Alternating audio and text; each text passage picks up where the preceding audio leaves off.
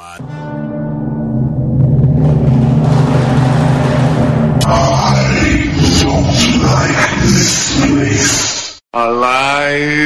It's alive! It's alive!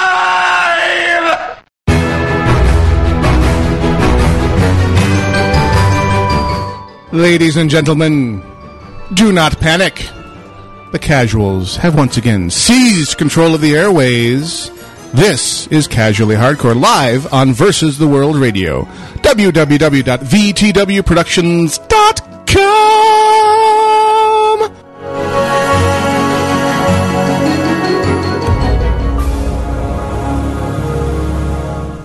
Welcome to another edition of Casually Hardcore for Sunday, the 6th of June, 2010. I am Gnomewise. I'm Grail. And I'm Iolite. And does that extra person in your arms want to say anything for her on-the-air debut? No? Squeak? Squeak, squeaker, squeak, Can squeak. you squeak? Okay, that is a funny shot, though, with her head next to the microphone. Yes, Arch Nemesis, of course, is developing that special gland that Nemesis has pioneered deep in the brain, which tells her exactly when to begin fussing up, and mere seconds before airtime. But of course, Nemesis, you have trained Arch Nemesis very, very well. Mm-hmm. It's only taken him a month. She's been home just 1 month. Mm-hmm. And in that month, she has gained 2.2 pounds. Booyah. She's up from 4 pounds 2 ounces to 6 pounds 6 ounces. She's almost term baby weight. The doctor said on Friday, "What are you feeding her, Miracle Grow?" That's exactly what you want to hear when you have a preemie. I said, "I'm doing what you told me to do." Sean Castor is in IRC. Would like to know if you can give him a moderator's thought. I already did, but we have our regular rep. Oh, is Barry here? Barry is indeed Yay! in the IRC. Well, then we need to do. That's right, the official Barry. It's been a while. Barry VA. Barry VA has been internet connection challenged of late, shall we say, and has managed to get himself online for today's show. So if you have anything you need to bring to the show host's attention in the IRC, which you can access by going to www.vtwproductions.com and clicking on the chat link at the top of the page, you will find instructions, a handy-dandy in-web browser chat client, and instructions on how to use your own IRC chat client to join the festivities. In addition to IRC chat, we are experimenting with video chat this week. By we mean you. Well, yeah, because you guys are all strangely camera shy, so you can see my ugly mug on the camera. Hi, video chat people. Hey, I got on there before we started the show. You held the baby up. I also sat down with the baby in my arms and fed her bottle sitting there. There is that. So, yes. So if you point your browser at tinychat.com/Twitter/Gnomewise, that's Gnomewise with a capital G, GNOMEWISE, turn on your webcam and join us. You will be gracing our large TV sitting behind Grail's head, so you'll be staring at the back of Grail's head for the entirety of the show, making him so uncomfortable. We need more people. We've got 2 people with video in there right now. We need more. Yeah, I'm wearing one of our shirts, you know. You probably should just put the camera on the back of my shirt then. There you go. Give him that full feel. Show your broad, manly shoulders. Here you go. What? Check this out. What time is it? Here's what time it is. It's time for Grail's official new drop-in. Ooh, a new one. Yes. I wear no pants. I wear no pants. I wear no pants. Nice. There you go. Very cool. Multiple people from multiple vectors demanded that be made into a That was during drop-in. the Super Bowl when they premiered that commercial, and I got a lot of text messages and such. Your commercial is on the air! Why don't you get your commercial on there? I'm like, what can I say? I am, in fact, Kind of a big deal.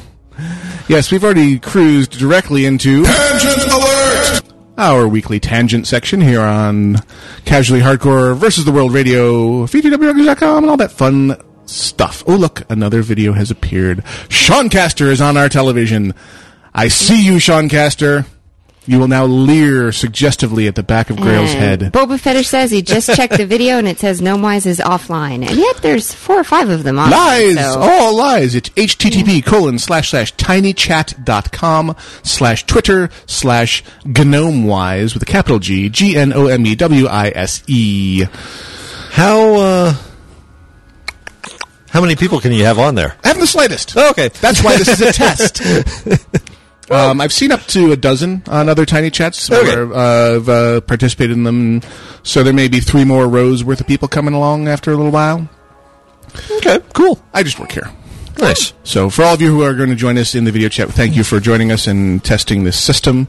We'll figure out more creative things to use it for. And if you are an active user, we're not actually typing in there, are we? No, we're using the regular IRC, which you can access via the aforementioned method. Arch Nemesis is turning bright red. I have to go get a binky. Oh, how lovely. See, there's got to be a drop-in in here for that. I mean, not so much, because she was here the whole time. No. That's more like it. That's the sound a child makes when they want their binky. There you go. Bring it on. So, we are... There's another sound when they really want their binky, though. That's a much louder sound than that. Oh, God. Do we have one, even one that approaches that? No, I don't think we do. Not terribly likely, no. You can see the after effect. Oh, you gotta feel sorry for that guy. Nice. Oh, when they set up that squeal, that incredibly high-pitched scream at 3 in the morning, it goes right to the brainstem. And the brainstem says, I reject your reality and substitute my own. Because you don't want to have to wake up. You just no, it's all a bad dream. But you always do the first thing where you go, maybe I just dreamed that. Yep. Let me just listen. Maybe that was fake. Ah, crap. There it is again. Yep, exactly. Exactly. Child, no. Yeah, the joys of child rearing. Bring it on. Now, Nemesis, when he was little, started sleeping through the night at 2 months. She's 6 weeks now. I don't know if she's going to start sleeping through the night at 2 months. Might take her a little bit longer. Yeah. So, oh my goodness. So it's been quite a week. We had Comic-Con last weekend. That was a lot of fun. Very cool. And I enjoyed the video. I found one really cool thing while I was there. And other than that, I have enjoyed listening to everybody else's experiences because I ended up going by myself, which is... Yeah, Daxa came down sick. I don't like doing that. It's never fun going on your own. Yeah. So, that's all right, though. Yeah, it was pretty good for a local, something in town. Yeah. Pretty cool. It's nice when something that big is right in town. You don't have to travel anywhere. Nope. I get a tremendous amount of enjoyment covering conventions like that for you guys because there's uniformly positive response to thank you for bringing that because I could not get to con. Yeah. And the people organizing the con seemed very happy with what they're already emailing about. Hey, what you want to do next year? That was really, really nice to go to one of these cons and be kind of welcomed. Yeah, and instead embraced. Instead of slowly edged out of the picture in favor of a money-making cash grab. Yeah. Right. Look at you, BlizzCon. Yeah, exactly. I mean, I love BlizzCon, but don't get me wrong, it was pretty cool to be like, can we get you anything? I was like, what? What? So that was cool. Yeah, it was very, very, very positive experience with the team running Phoenix Comic-Con. Already looking forward to next year. It's going to be even bigger. Hopefully, going to try and bring you more than just the stream from the main room, but try and cherry pick the smaller rooms and have a simultaneous set of gear that can move from small room to small room to small room and plug into their soundboards and bring you the more interesting smaller gatherings. Yeah. There were a lot of smaller gatherings that were really cool that we just didn't have the ability to get out to you. Yeah, but I mean, literally, they had probably 12 of those rooms. All running simultaneously. Running every half hour. Yeah. It was like, I don't know where to go. Yeah. There's too many choices. And the main stage running, hour and a half with only half-hour breaks in between. So it was jam-packed for 3 days. Yeah. Now, all that being said, getting a spot backstage worked very much in our favor. Oh, yeah. Having our URL turn up on the Twitter feeds of people like Will Wheaton and Felicia Day. They have all over 1.5 million followers. Yeah. That was kind of a nice little promotional jolt for the old station. So thank you to both of you guys for taking the time to tweet out your upcoming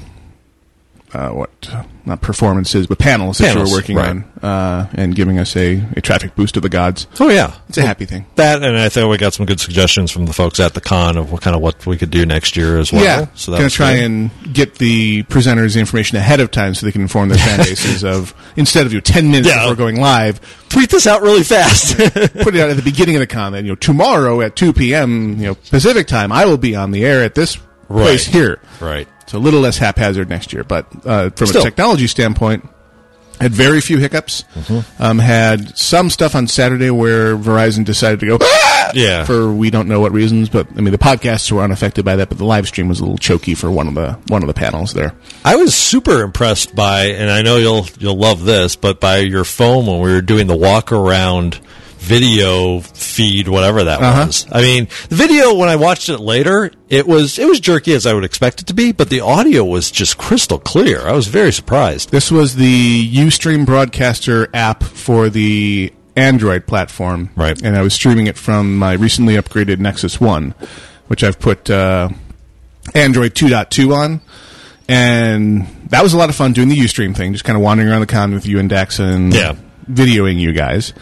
And also the mobile hotspot feature of that thing where you can take your internet connection on the Nexus 1 and share it up to 8 computers. So we were using that when we were doing our roving reporter rig. The handheld, the tablet PC was getting on the air via Wi-Fi through the Nexus, which was just completely nerd-tastic. Right. Like, this is the greatest thing ever! It was pretty cool. Obviously, we need to figure out some sort of arm brace to keep your that tablet was getting a little heavy by the time things were over there. It's like, damn. Well, and then he comes home and he's got to hold his daughter, and he's like, she only weighs 6 pounds, but still, ow. Put her in a backpack. Bring it on. Cosplay. Lots of cosplay there. Oh, tons. Holy crap. I may have to modify my usual Americans should not cosplay assertion, because there were some really fine examples of the craft there. Yeah.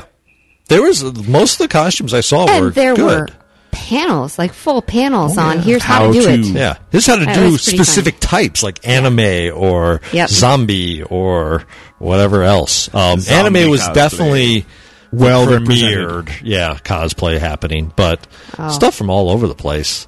The problem with anime that I ran into was you'll be walking around and you'll see somebody of the female persuasion and you'll go, wow, that girl's not wearing anything. And then she turns around and you go, and she's 12. Yeah. How to make you feel like a pedophile in one easy step. Yeah. Parents, when you have a preteen daughter who wants to go out dressed up as a skanky anime character, just say no. Hell no would be probably the better. It was a little... Here's the deal, though. Here's what preteens and teenage girls do when you do that. They go, oh, Mom, I'm just going to go out with Angie, whoever Angie is, or whatever, whoever their girlfriend is. And they go over to Angie's house, and they've stuck their costume in their bag. Yeah. Right? Or they've worn it under the real clothes, right? The regular clothes. Or they have special tearaway panels or something. And they've come out, and as soon as they leave, I mean, I've seen teenage girls do this. They wear the cardigan sweater, or the wrap sweater over the little itty-bitty tank top that they have, unbeknownst to Mom and Dad, cut off just at the ribcage so that it's this tiny little brief thing. And, they wear it out of the house, and they've got it all covered up with the cardigan. They get out of the house and away from Mom and Dad, and off it comes, and they tuck the cardigan into their little bag, their satchel that they're carrying, and off they go. Yeah. And it's just, you can't stop them. So the better thing to do would be to teach them how to do it tastefully. Because that would be, go with them. Yeah, so they can't pull that stuff off. Yeah. Well, you're not going to be able to go with them 80, all of the time, honey. They're going to go with other people's parents. They're going to go with other friends, and you're not going to know 100% of the time what they're doing. Now, also, I would say just, take an interest for sure. Yeah, for the love of God, be And involved in your child's life. Assist a little, because there's some of those where you just go, "There's no father alive that will let his daughter walk out like that."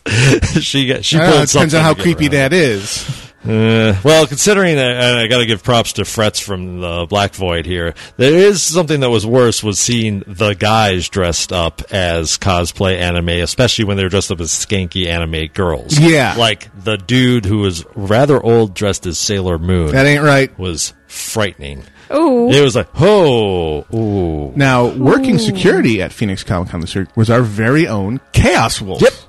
Who I ran into during preview night. And was extremely helpful to us throughout the con. So, massive props and shout-outs to Chaos Wolf. Looking forward to seeing you next year, where you'll organize security for us, because our legions of fans, we need to be kept at a distance at that point, because we will have surpassed all those mere attendees and presenters by then, because we're just that good. Yeah. No. Yeah. Grail. What? Don't look behind you. Why? There's a Murloc.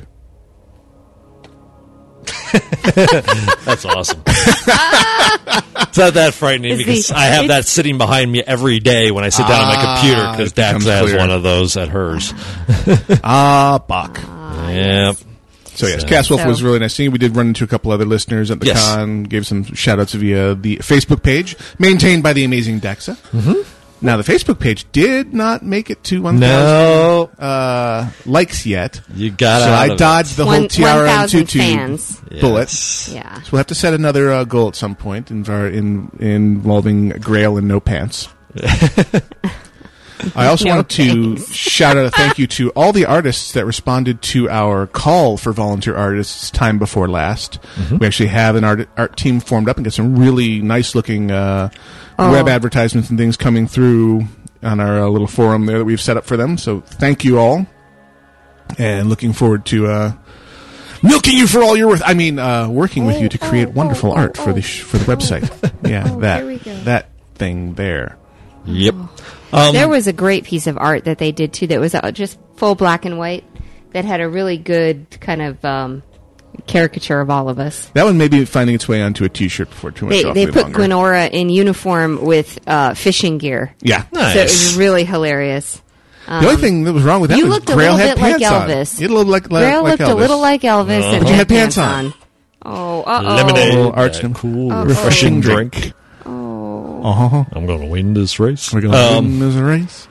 Let's get the one thing on the boards also going on, which I'm taking part in, is the Wandering Bard is doing a play-by-post role-playing game. That looks very interesting. Yeah, we'll see how this goes. I've never done this before, so it'll be kind of interesting. But I'll gotta also give big props to Falric, who has offered up basically saying, I want to work on my artwork and practice it. You guys would like character portraits. Tell me what you'd like to see your characters, a situation in, and I'll draw your character for you, which is awesome. I still got to fill out what I want him to do, but still, he's like, that was really a nice gesture and was very cool. So we've had a couple of people already put their info out there. Well, you give me a chance for spiel here, because you should, if you have not already, come and check out our forum community, which is this whole self-contained universe, ever expanding, with all kinds of different sub-forums and areas of interest there, and you can get in there and start up your own conversation. Yep.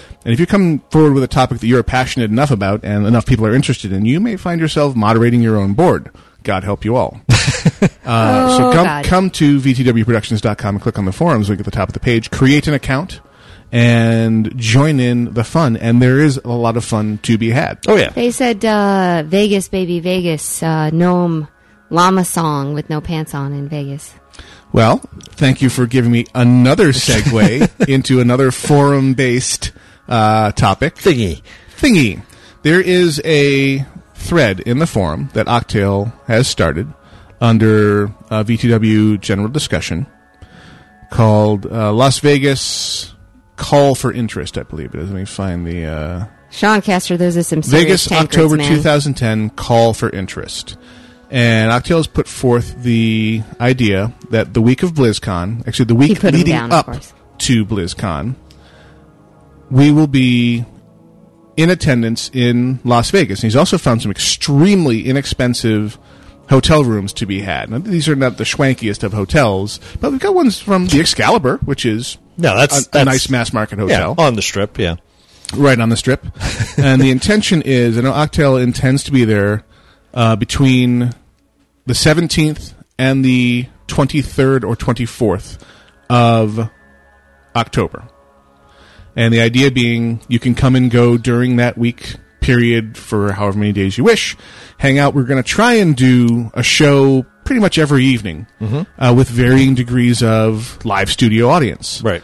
If it's not prohibitively expensive, we want to try to get maybe one of the small conference rooms at the Excalibur that they do for business meetings just for that. So we don't have to cram, sweat a whole bunch of sweaty people into a tiny little hotel room. But failing that, we will cram a whole bunch of people into a sweaty hotel room in order to allow you to participate in some Versus the World Productions off-the-cuff radio, as it were, which may or may not involve innocuous clear liquid. So, if you are interested, check out the forum post in the general discussion forum. Vegas, October 2010, call for interest. All kinds of good deals for hotel room being posted there. If people are planning on driving, you might arrange carpooling there to share the expense. Or if you find some kind of smashing deal on airline from whatever part of the world you intend to come from. We've arranged this deliberately such that if you want to attend BlizzCon, you still can, because it is much a longer period of time than BlizzCon operates. And Anaheim is not actually all that long of a drive from Vegas. Right. So you could conceivably come to Vegas, fly into Vegas, do a one-way car rental, possibly sharing it with your fellow fans, drive to Anaheim, attend BlizzCon, and fly home out of Anaheim. Sure. So all kinds of permutations exist. I myself plan to be there for 2, maybe 3 days during the week, come home, free up Iolite so she can come for a weekend portion because she's chewed through all of her paid time off by having the baby. Yeah, I'm going to be doing the weekends. Hey, Chaos Wolf signed in to the video, must be listening. And he just held up a little button that just said, I got probed. Nice. Which was awesome. I'm trying to avoid the probing. Also on the video stream is Zimri, who saved my bacon last weekend. There was bacon to be saved? There was bacon to be saved. I had hopped on the stream when Octail and Hordak were concluding Rantathon 2000 Hadouken! And Rantathon! The feeling in the IRC was that they were running a little short. So I hopped on and did an additional 3.5 hours of Rantathon. Nice. But I did it from my secondary rig, which, as it turns out, wasn't fully configured to, save the stream to a file. Oh. So I got to the end of my little contribution to Rantathon 2000 Hadouken! And didn't have an archive to post. Nope. And Zimri was there with the save, saying, I saved the stream to MP3, and he arranged to get the rather massive 240 megabyte file to me for editing and posting. And if you subscribe to the podcast feed, you've already heard this. And if you want to hear the other 6 parts of Rantathon 2010, you need to subscribe to the Octail and Hordak versus the World stream, because that's where that all began. That was just an off-the-cuff me joining in, and you will have witnessed the creation of Stumble Upon Roulette, where I do a half-hour segment of just hitting the Stumble Upon button in my browser and reading to you the wild and wacky things that come up, which had varying degrees of success and abject failure. Nice. I had fun. The Nomi's Rantathon was kind of fuzzy, is what Darhat says in the Grey Void. Fuzzy as in audio quality, I'm assuming? I'm assuming. It was, I don't know, were you drinking beer? Recording. You guys are lucky you have it all, and it's entirely thanks to Zimri, because I fail. No whammy, no whammy, It means no whammy. fuzzy probably by, you're nice. There wasn't a lot of hate in this year, and if you listen to the episode right before ours of Octail and Hordak versus the World, live on Versus the World Productions, you will hear them catching heat from their email for not having enough hate. Yeah. So it's called a rantathon. It was a ramble-thon, guys. I'm like, excuse us for not being dicks. But I digress. Or being less dickish than last year. Or being dickish later in the podcast instead of up front with it. They kind of reversed it. They started out cash and light doing emails and then got into the haterade later on in the podcast. But I digress. So, By the way, if you hear that cracking in the background, it's me trying to eat carrots. That's in the foreground, dear. And she's also, she's screaming. You'll hear the squeaking in the background as she screams. I couldn't hold her anymore. She's very hot. during the music break here, bring her unto me and I will cuddle her. And on camera even. Though she'll be below camera angle, so you'll just see me looking down at my apparent crotch and cooing a lot, but it's the baby, honest. And then we'll hand you the baby. And then, after you've talked to You her. shut your mouth, okay? I can turn your microphone off. You know I can. In fact, perhaps you want to bring Squeaker to me right now. I think we better go get her now, yeah. Because, damn. Wow. Now, as mentioned in previous shows, we have a new sponsor on Versus the World Radio. Yes. Audible.com. We have...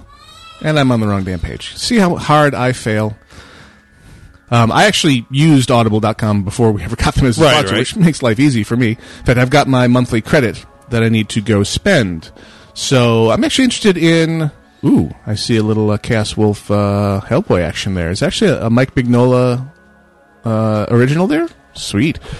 Okay, I see the downside of the whole video behind your head there, girl. It's a little distracting to me when cool stuff is happening there. One binky?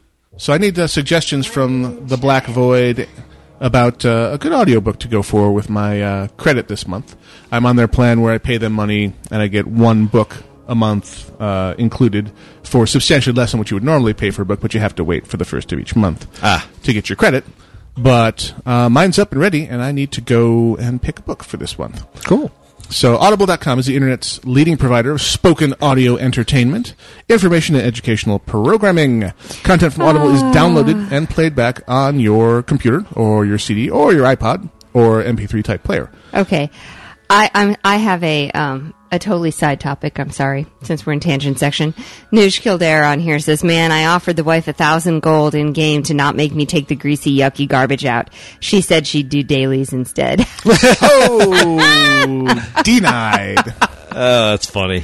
So we finish up my spiel here. And yes, for those of you who are looking, you did just see part of me on video when I handed the baby over.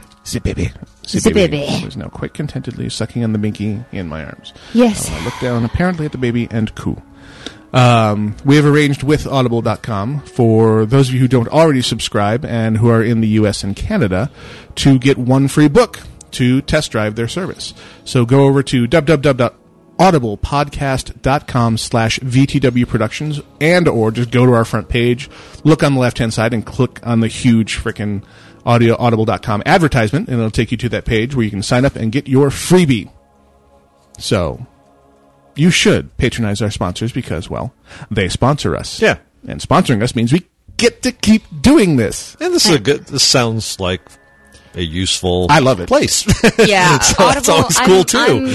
I'm looking forward to it myself because I'm going to be back driving again very soon, at least more frequently than I'm driving now. Yeah. And I'll be able to do the audio in the car, which is one of my favorite I things. drive an awful lot for my work, so it's godlike. One of the things I've started doing is, for both, altruistic reasons and selfish reasons, I've taken the light rail downtown to work each day. Nice. At least 4 days out of 5. Cool.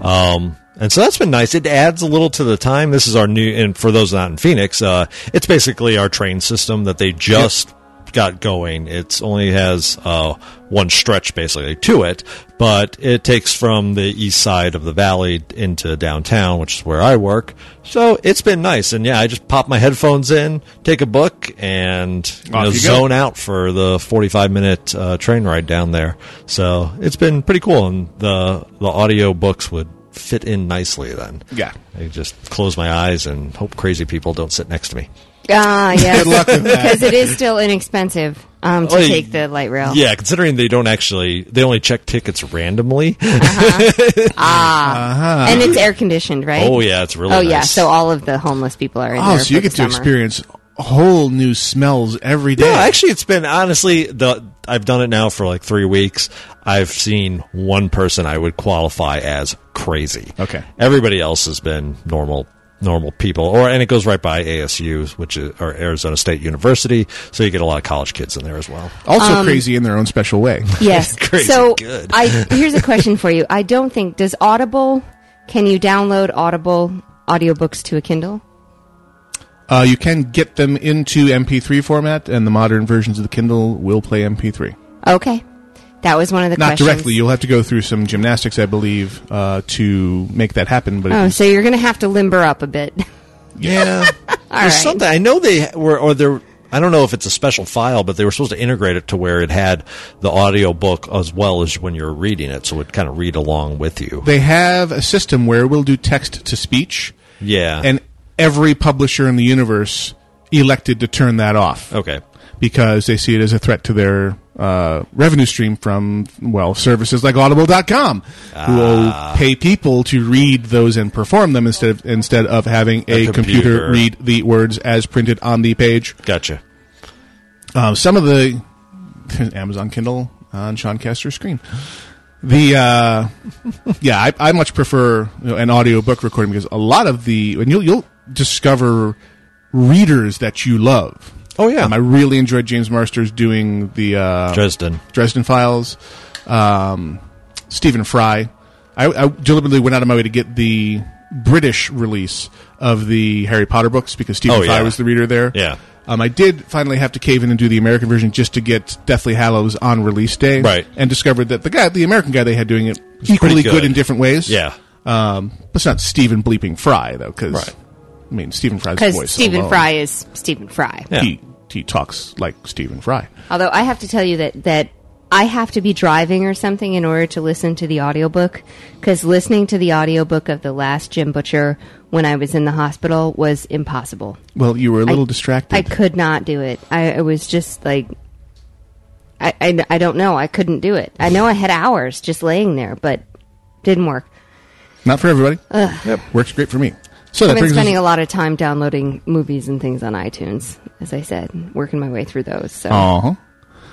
We are up against our first break. We Wait, have an before we episode. go- What? Because we're going to go into content, and I don't want to do a tangent section in the middle of the content. I think the content is tangent this week, but okay. All right. Well, anyway, that episode of Glee, I have to recommend. It's out on Hulu. Joss Whedon actually directed an episode of Glee recently, and I hadn't watched the show at all before this. I enjoyed it very much, especially with Neil Patrick Harris standing in. That boy's got pipes. So, Yes. Cool. just a recommendation. It was cool. We will be back right after this episode of Northrend News Network. From Amelia Overbay Day, this is episode 21. We'll be back right after this.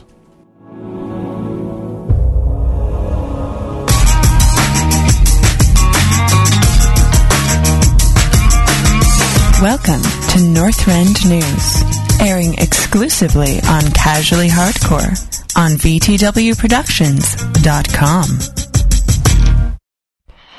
This week on Northrend News, we check in with what may become one of the most noteworthy experiments in Azerothian history, the Gnome Druid Project.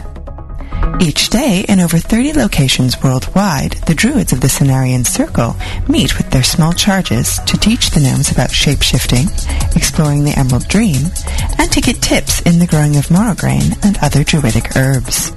So far, their efforts have had mixed success. It's tremendously difficult work, says Cenarian Druid Talris Taltree. Yesterday, I finally got them to master the basics of kitten form, when one of them pulled out a gnomish poultryizer and turned us all into chickens. Let me tell you, demagicking a half-griffined gnome is not easy, especially not when he pulls an arclight spanner on you. But other druidic factions are in favor of the gnome's addition to the ranks, says Archmage Tuska of Sen'jin Village and Archmage Lupin of Gilneas. The addition of gnomes in the Cenarian Circle would give druids added nutrition in bite-sized portions. In other news today, Blizzard has another lawsuit on their hands, this time concerning the major dungeon factions of Azeroth. It seems the monsters and minions of the world are filing suit for unfair labor practices and work without adequate compensation in the midst of the new Dungeon Finder tool, which is sweeping the game world. In the old days, we would run a dungeon once or twice a day. Says suit spokesdemon Mal'Ganis. We had time for a leisurely breakfast, massage therapy, and a pedicure or two. But now, we're being asked to respawn every 30 minutes or so. It's exhausting and painful. I mean, the least they could do is give us better medical benefits. Well, While Blizzard has yet to make any comment as to whether the demons, ghouls, and mad dragons in their employ will receive free dental benefits and access to childcare, Mal'Ganis is confident in his ability to represent the case. For today's top stories from all corners of Azeroth, this is Northrend News. Hi, I'm a little girl who likes CCGs, and Doc Ted told me to listen to VTWProductions.com. Isn't it great?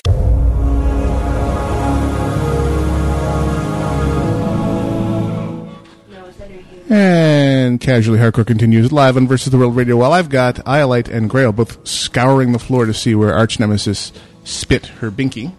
Under your seat. And the binky has been recovered, I gotta wash it. but it needs washing. Contaminated binky. Yep. No, one thing I never did figure about kids is, they love the binky and then spit it out and then fuss that it's gone. Yep. Like, there was free will involved there, child.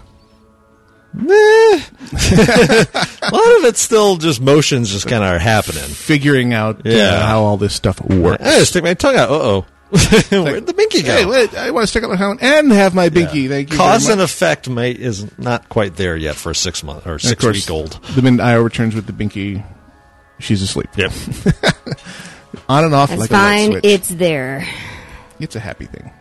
It's a good thing. Speaking of good things, coming up later this month, I think June 24th or so, new episodes of Futurama. All right. Or, sorry, wrong franchise. Yeah. Well, and we were Good news, everyone! Good news, Yes. everyone. The slime. I can't read your crazy moon language. That's the tick. Uh-huh. Yeah, also we have things like True Blood starting on the 13th. Okay. Booyah. Season 3 of that? Yep. Yeah, I don't have HBO. But I have been watching the last 2 seasons, and I finished the last 2 seasons on iTunes. Just went ahead and bought them. It was really funny for people complaining about the price to download on iTunes. It was like $35 for the entire season? Right. For the entire season. I'm like, really? It's like $2, $2.99 for Each episode. Yeah. for each episode. And considering HBO normally puts their seasons out for like $100 on DVD, it's a pretty good deal. Yeah, that's what I'm looking at it going, So, Never underestimate. I mean, when working retail, I came up with a saying for customers. They want it all, they want it now, they want it free. oh yeah. And they will never be truly satisfied, period, really. Even if you gave it to them all now and free, they would complain about something else, like the quality of it or something. Sure. It's like, you got that for free, and you're still going to complain that the image quality could be better. Yeah. All righty then. Though I have seen on my favorite streaming service, Netflix streaming, pretty good uptick in the kind of stuff that they offer that I want to watch. Cool. I was going in there and adding seasons of things. I saw things like Dr. Horrible's Sing-Along blog turning up there, Firefly, all the old episodes of Red Dwarf, which I own on DVD, and yet it's strangely easier just to stream it rather than going looking for the DVDs. Really? Because I'm just that lazy. Wow. I'm disorganized. Eventually, you've got to admit, from a technological perspective, eventually we're just going to rip everything we own, store it all in the cloud, pull it when we need it, and put it out there. Oh, no, you won't. Why not? Because the MPAA won't let you. No, I'm not saying. I'm saying globally, there's going to be a new agreement written. There has to be at some point over media. I mean, we're seeing the beginnings of it now, but so it may be a monthly pay access to access whatever you want instant view. Mm-hmm. So it may be services, but we just won't keep, or you buy permanent access to something, and it's all instant view, but you don't have to keep these DVDs in your house. Yeah, we're moving the that same way. direction. The same way the Kindle replaces, all of the books eventually. Yeah, the only fear there is their ability to suspend your access to Cut it. you off. Well, that's just it. Therein lies the fear. I mean, they will. That already eventually it'll be like Blizzard suspending your account. What did you do? Did you do anything to get your account suspended? I don't know. I would say that we're not anywhere close to that yet, personally. I think the backlash just over the privacy in Facebook alone shows that people are not ready for folks to have control of what they consider theirs. Oh, I agree. I don't think this is next year. I don't even think this is the next 10 years. It'll take a large shift. I think this is a generation. Yeah, it'll take a big shift in people's perception of ownership before that really could take off. Yes. But yeah, Blizzard definitely has made interesting choices sometimes in terms of banning folks. I know we got an email from Kupchak on that, on his account and funny enough, his situation is very similar to a situation a friend of mine went through where basically he hadn't played for a while, in my friend's case, logs back in and gets told your account's suspended. And he goes and finds out that his account had been accused of economy manipulation. Economy what? Basically, he was a laundering service for gold farmers. Whether he knew it or not. Yeah. So he hadn't been playing his account. He had, I guess, I understand what he did. His brother also played, and he gave his brother his account information. In giving it to his brother did nothing malicious with it. However, he could not also be very sure about his brother's safety protocols on his computer. Thus, his account got hacked that way. And the giving of the account information to his brother is technically a violation. Which, of course, he didn't mention to Blizzard. Of course not. But nonetheless, that's what kind of led to this. And then when the hackers got it, they used him as a clearinghouse for gold. And so he got suspended, and he had to actually call Blizzard. And I'll try to look up the number here for that, because he tried to deal with them via email and ran into nothing. They would not respond at all. Mm-hmm. And so there was a number he actually finally called. He was able to talk to them and explain. They finished their investigation then in like 2 days and got his account re-enabled, and it was all worked out fine. All his stuff was returned to him. So it worked out in the end, but it was hard. And same thing Kupchak's been running into is that via email, you get no response at all. It's really, really frustrating. There's too many of us and too few of them. Oh, yeah. Right. Exactly. And squeaky wheel. Yeah. Squeaky wheel. And I'm sure somebody just did the, numbers on it. Like, well, if we staffed as many people as we would need, this is how much money we would actually be recouping. There's just no point in doing that. Cost benefit analysis. Exactly. The ROI is not looking good. No. So, but yeah, otherwise, Blizzard has gone yet another week without releasing any content. Nothing significant. Sons of Guns. Where's that 3.35 patch? The one that opens up the couple boss Ruby segment? Yeah, it'd be nice. Something to do. Something new. You got your DK to 80. Yes, I did. I'm limping my DK, I think it's past 76. Yeah. In my 15 seconds I can play before the gland goes off in Arch Nemesis's head. Right. And the fussing begins. And I'm psychotically incapable of getting into the dungeon finder when I know the probability is high that me, as the tank, will be bailing multiple times during the instance. Yeah. And I just don't think that that's cool. So just queue up his DPS. They don't do anything. True. So, I did the same thing. I sort of tried to tank a little bit, but I just in the end said, I'm going to build my DPS gear. Tank gear tends to rot, so I'll just queue as DPS and call it good for now. And eventually, you wait a bit longer. I'll build it up by getting off-spec rolls and stuff. So, and like you said, you wait, 10 minutes longer than a tank who probably instant queues. Yeah. Yeah. So I'm just lazy. When I get online, it's grasping for that moment I can play, and the instant hit the Q button and get in is desirable.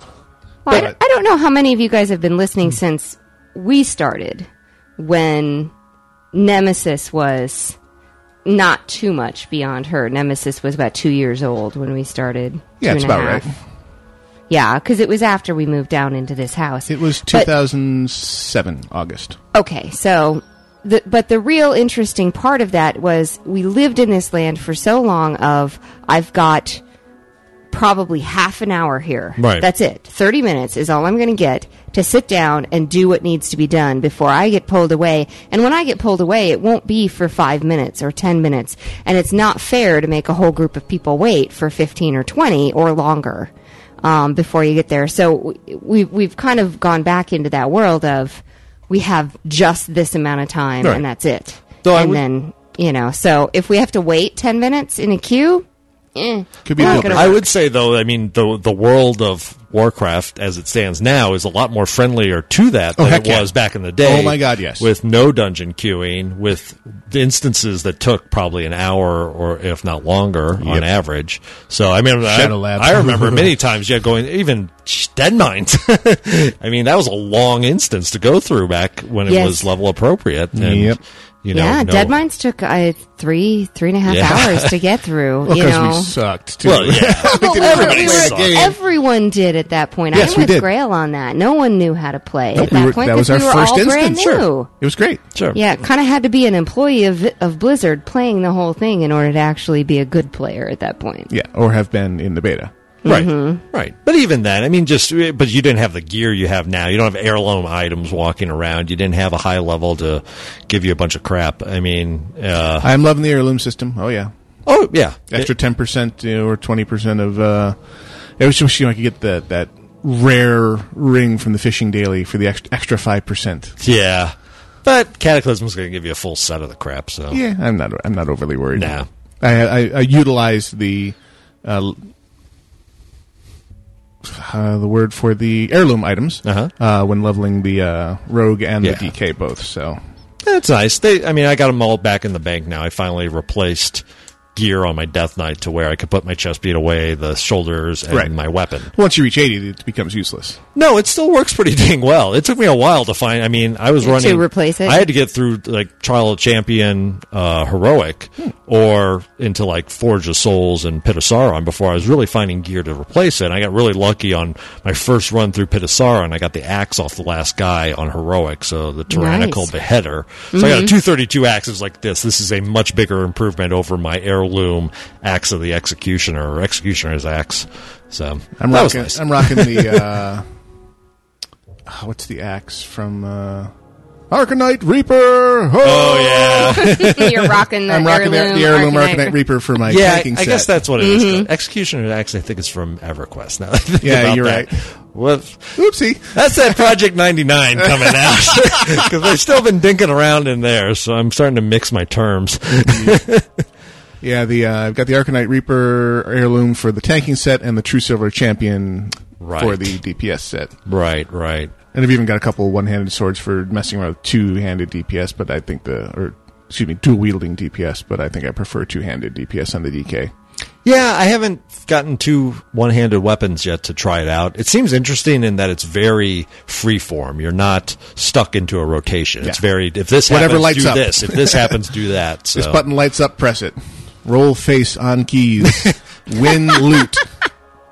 I had a shock last night. I actually got to log in for a little while and immediately got asked by guildmates to switch over to one of my 80s, so I brought the gnome out to do some roguing we were taking someone through Pit of Sauron and Halls of Reflection on their first go through, and I had forgotten how to play the rogue entirely. Like, oh God, what do all these buttons do? And I keep going for my Death and Decay, and where's my AoE? And you did that when I made you bring Night Sky out the other. Oh, even worse. I haven't played the game even longer. Yeah. Night Sky has a lot of buttons. Rogues, it's like by the end of it, I'm sure you realize, there's only 3 buttons that I use. All these other buttons are just for show. Sinister Strike, Eviscerate. Yeah, pretty much. Yeah, you're still combat, huh? I haven't played I guess I don't even know what I was. I brought on, blew the dust off. Did the instances, went to bed. There you go. Yeah, we missed raiding last night because we actually did real, honest-to-God role-playing for the first time in months last night, so that was pretty cool. Like those are that's... Like, not even 4th edition, which is more kind of a board game. We actually did vampires last night, so that was pretty fun. Nice. Yeah. So that was cool. But yeah. Which one was it that you actually played last night? Vampires. Masquerade. Oh, okay. Masquerade, yeah. Oh, okay. Yep. So that was cool. So on the... forums, on the website. We have a pledge drive or a donation drive underway that we need your help with if you can help. We have run into a situation where a lot of our show hosts are starting to get new computers that are coming with things like Windows Vista and Windows 7, which we're discovering does not play nice with our kind of archaic version of Sam Broadcaster that we all own. So I went to Spatial Audio and got the quote for the upgrade for everybody. And they actually give us a nice package deal, because normally Sam Broadcaster by itself for a single license is $300. Right. And the deal we got with them was for a total of 7 licenses for the station for a total of $650. So wow. on the front page, yeah. Well, they've created a nice system of where they realize a lot of people work it the way we do, where you have a central 24/7 server, and then you deactivate that server, and a DJ comes in and does a show. Now, in our case, the DJ is a live show host, but for them, most of their people are doing music. But still, the system is the same, where you have a machine that keeps the station going in an automated fashion, and then you preempt that computer from a remote location to do live content. And they've modified their licensing agreement such that they support that, where you can have these little baby licenses for the, quote, DJs, that's us, and then the main license lives on the 24/7 server. So they know their audience, and they've crafted it such that they don't price us out of the business. And so we're going to continue giving them our money. However, to do that, we need to borrow yours. So if you can assist us, that would be greatly appreciated. The sooner we can raise that money, either through advertising or through donation, the sooner we can get a lot more people a lot more stable with the current, much up-to-date version of Sam Broadcaster that we are not currently running. Though I have tasted of the fruit of the new version, because I'm doing that podcasting class at the University of Advancing Technology, and we do have 2 copies of the current version that I get to play with there. Oh, cool. I now know what I'm missing. So if you can help, and this is by no means a requirement, and donations of any size are welcomed. If you can throw us $1, that's $1 more than we had a minute ago. Yep. So go to the front page, www.vtwproductions.com. A couple stories down from the top, you will see the software upgrade donation drive with a chip-in widget there that you can use to use your Visa card or your PayPal account to chip in that which you can. So please, if you have the means, we could certainly use the help to get everybody upgraded and get all the new shows we have in the offing that are somewhat being held up by technical problems that we've just diagnosed as this. Yeah. Game Nights, I'm looking at you. And get that taken care of and get us all upgraded and current and legit and all that fun stuff we'd like to be, to bring us these shows to you on a weekly basis. Right. Please and thank you. Dara Hot says, Vista's all right when it's patched up. Yes, but you might as well just go for 7 these days, Right. because it's basically Vista patched Why up. screw around? Yep. Yeah. You're going to spend the money, just go for 7. It's a fine operating system. So to reel it back to WoW chat, Bring it on. One of the things just to clarify on the fishing, when you're talking about getting the heirloom, Yeah, that's a rare thing. as I understand it, you only get it, and this has been a little bit of discussion in IRC. I'm agreeing with Barry here. I believe you can only get it from winning the tournament from Dalaran. Yes. You don't get it from a bag though. Like the daily fishing quest won't give it to you. You have to win the tournament, as I understand. Yeah, the new tournament that they've put in. Yeah, the one Northrend. for the Tuskar guy who makes Right. you fish just any fishing hole for a specific For a rare fish, yeah. And then, you hoof it So, back. yeah, it is, in short, quite difficult to Yeah. You get 52 a year. 52 shots. 52 shots a year. Assuming the Booyah. server's not down. True. Never happens. What are you talking about? No, That's of course crazy not. talk. No, Ice Down, yeah. We Yeah. don't remember that name at all. No. It's been pretty solid now. Also, one of the things, just more as a public service announcement for a while. Grail's PSA. would be- Well, here, we need to play an appropriate intro for you then, as Grail does his public service announcement. And let's see, should we do the old one or the new one? Let's do the new one. I wear no pants. I wear no pants. I wear no pants. If you're hearing this message, this is a test now. This is probably the area of time right now that kills most guilds, without a doubt. The Doldrum. This stretch of time, I see guilds that have done amazing things get just gutted by this area of time. So, if anything, just keep that in your mind while you're doing your things in WoW, or while you're taking a break from WoW, that this is really what tests the mettle of a lot of folks, because you have a lot of folks that are just done what they've come to do for now with the current content. There's nothing really worth playing for in their minds, and thus they're going to wait for the expansion. And then you have another group of folks that feel, oh my God, the expansion's coming. I need to get this stuff done while it still has meaning, or it's, I'm wasting my time. And that breaks things apart quite a bit. And I've seen it in some of the rating groups I do, that it's been tough to get a consistent group of people together because you have folks dropping out and other folks saying, well, I'm going to go to this other guild to hopefully up my chances of completing ICC or heroics or whatever the goal of the day is. So keep that in your minds, that if you run a guild or if you're an officer in a guild, keep that in the forethought and really understand what's going on with folks, because it happens every single time we get an expansion on the horizon. Oh, yeah. No, I see it. It's all over the place at this point. And I live in that land of, when I'm online, I do want to do the things that I have to get done before the expansion ships.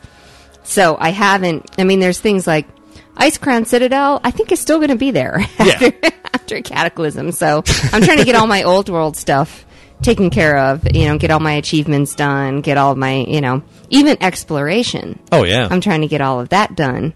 And so it takes a little bit of time, to run through a lot of that stuff. So yeah. And but at least that's something you can jump on, do at your own pace. Mm-hmm. And then back out. So that you don't get the same conflict of, I logged in and nobody's around to group with me to do whatever. Actually, every time I log in, there is nobody around to group with me. Just so you know, when I log in, like right now, we've got 2 guild members on, and I'm one of them. Yeah. Lots of love to you, Gun. Thanks for being on. But yeah, that's one of the things is because I'm not right now, because I'm on the late shift with Arch Nemesis, which means I'm up at 2 in the morning doing the midnight 2 o'clock a.m. feedings, the 4 a.m. feedings. Right. I have to go to bed early, which means I'm not on during peak playing time, which is in the evening from, say 6 or 7 o'clock to about midnight, 1 o'clock, 2 o'clock. By the time I would be getting on, assuming I couldn't go back to sleep after feeding her, no one else is going to be on. And when I'm on, at 10 o'clock on a Monday morning, everyone else is at work. Right. So, yeah. So I've got to be able to do... There's stuff I've got to be able to do by myself. Yeah. Well, and that's kind of the reason for powering up the DK, because it's like, it's close. It's keeping my interest right now. I get that whole rush of, new gear, Yep. The feeling is back for that. Well, you'll have a different suite of characters to choose from when you go to level 1 for Cataclysm. Yeah, that's going to be interesting with 4 now. Yeah, and also the choice of the new race. So I've seen a significant interest in people wanting to play the new starting area content. Yeah. Right. I'm very interested. Hunter Worgen is going to get... My Hunter's going to get remade as a Worgen ground from scratch. Mm-hmm. So, yeah, it's going to be fun. I'm excited for believe me, I'm excited for Cataclysm. It's just not going to be here for a while yet. We're still grinding away towards it. And other stuff has definitely captured my interest. We've talked about Red Dead Redemption. There's been stuff on the Xbox. My motherboard died, so I bought a new motherboard. I had put my old video card into Dax's computer. It worked really well there, so I bought myself a new video card. Oh, darn. And then I wasn't happy with that one, so I went back and got a better one because I was like, I want something that really lasts me. So I picked up an ATI 5770, which is it is quite choice. It is so choice. If you have the means, I highly recommend picking one up. It is running well. So I've been picking up some of the old games on the computer just to Dragon Age. Wow, this looks pretty sweet now. So yeah. So there's stuff that can keep your mind, but I do want to keep playing WoW because obviously you want to keep the people connection going of the folks that you don't see in real life. Oh no, there's the first time last night that I got to play with guildies. Yeah. I got to hang out with Gun and Raggy and Glola, and Chicky was in there as well. Right. And I got to burn her poor ears off with some of my commentary because pent up off-color commentary had been apparently dwelling inside me for a long time. So nice. Yeah, I was a little This would be your rant. Blue. Your little rant. No, this is just me in Vent last night during our 2 little runs, and we kind of went off a bit. And they're like, oh, man, we miss you. Yeah, I'll come in here and be vile anytime you want me to. Exactly. My copious spare time.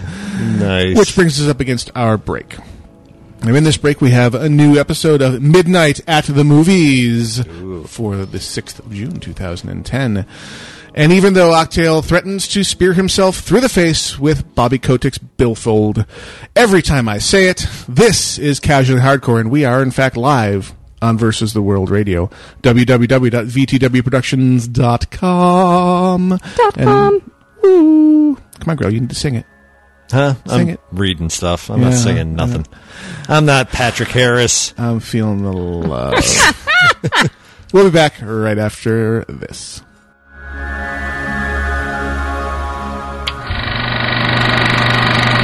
For one chance, just one chance, to come back here and tell our enemies that they may take our lives, but they'll never take our sexy girlfriend. Inconceivable! What are you people? On dope? Hey gang, welcome back to Midnight at the Movies. This week we actually have 4 new movies out, so let's get started. First up, Get Him to the Greek. You missed a crazy party, man. I got jammed up at home. How was Grey's Anatomy? McDreamy's the bad boy, but he's also, cute. Totally. On June 4th. You have 72 hours to get out of the snow from London to Los Angeles. Let's have the time of your life. 2 very different people will never be the same. From the director of Forgetting Sarah Marshall. He's a crazy person. Don't think of it as a threesome. Think of it as having sex with your girlfriend while someone else also has sex with your girlfriend. Wait, what? Get Him to the Greek. Rated R. Starts June 4th. All right, this is going to be one of those crazy comedies. It's by the guys who made Forgetting Sarah Marshall, and it even has Jonah Hill and Russell Brand in it from that movie. Brand is coming back as Alba Snow, the rock star from Forgetting Sarah Marshall, so nothing's changed for him. Hill is working for a record company who is going out of business very quickly and needs a great idea, and their idea is to go grab this rock star who's kind of washed up, bring him back to L.A., and put on a big comeback concert. So Hill goes over and tries to get him back. Comedy ensues. All right. It is going to be an hour and 49 minutes long, and it's rated R for all kinds of fun stuff you don't want the kiddies to see. Next up on the list is going to be The Killers. Yeah, you remember when Katherine Heigl actually said that, I'm not doing TV anymore, I'm a movie star. Yeah, well, this will be the movie where you get to watch her career go into the crapper, because this is getting horrid reviews. I mean, it's just terrible. Rotten Tomatoes actually gives this 6%, which I don't remember a movie getting 6% before. This is going to be bad, kiddies. It's rated PG-13, and it's an hour and 40 minutes long, and honestly, I doubt that's an hour and 40 minutes that you're going to get back of your life. So, go at your own risk. I'm hearing terrible things on this one. All right, next up, something that we might actually like. Let's take a look at Splice. Human cloning is illegal. This won't be human. Not entirely. It's empty. Get out! What was that? A mistake. It's growing fast. Why did you want to make her in the first place? This is the disaster everyone warns about. A new species set loose in the world. Splice. Rated R. Starts June 4th. All right, y'all remember that movie Species? That's all I'm saying. That's what it reminds me of. Basically, it's about 2 geneticists who decide to do some human cloning. Mix humans with monkeys. I have no idea. Looking at the trailer for this little girl looks crazy. It actually has some really high-powered talent. Oscar winner Adrian Brody's in this bad boy. I like Adrian Brody a lot. I'm just kind of surprised that The Pianist went from that to a horror movie, but I guess he's branching out and getting a little crazy, which I'm all for, so it's going to be good. Also with him is Sarah Polley. The acting looks like it's going to be great. I'm kind of just, in theory, just a little hesitant on the storyline. Don't know. It's getting pretty good reviews from the horror critics, so get out and see it if you like the horror movies. It's rated R, and it's an hour and 44 minutes long. All right, The next movie for us is actually going to be Marmaduke. You know, the big Great Dane dog. This one's going to be a live-action kind of thing where they've computer animated his mouth so it talks. Owen Wilson's the dog. Honestly, as sad as this sounds, I really think Marmaduke's going to be the biggest winner this weekend. Kids are out of school. Parents want to get rid of them already. So, hey, let's take them to Cutesy Marmaduke. Honestly, I think this may end up winning the box office movies, but we'll have to see. All right, speaking of Money-O's, let's take a look at this week's Money-O's and see who's doing the best in the box office. At the number 5 spot, Robin Hood's still in there, bringing in another $13.4 million. Number 4 is Iron Man 2, bringing in $21.1 million. Number 3 is Sex and the City 2 with $36.8 million. The number 2 movie, which was a pretty decent remake for a video game, Prince of Persia, brought in $37.8 million, and hanging out on top is Shrek Forever After with another $57.1 million. All right, this week on DVD, we actually have 2 decent movies out. It's going to be Shutter Island and From Paris with Love. Both those come out on Tuesday, June 8th. All right, now let's take a look at Midnight's mix-up matchup. What I want you to do is listen to these 5 clips. I'm going to play them, then head to the forums at VTWProductions.com.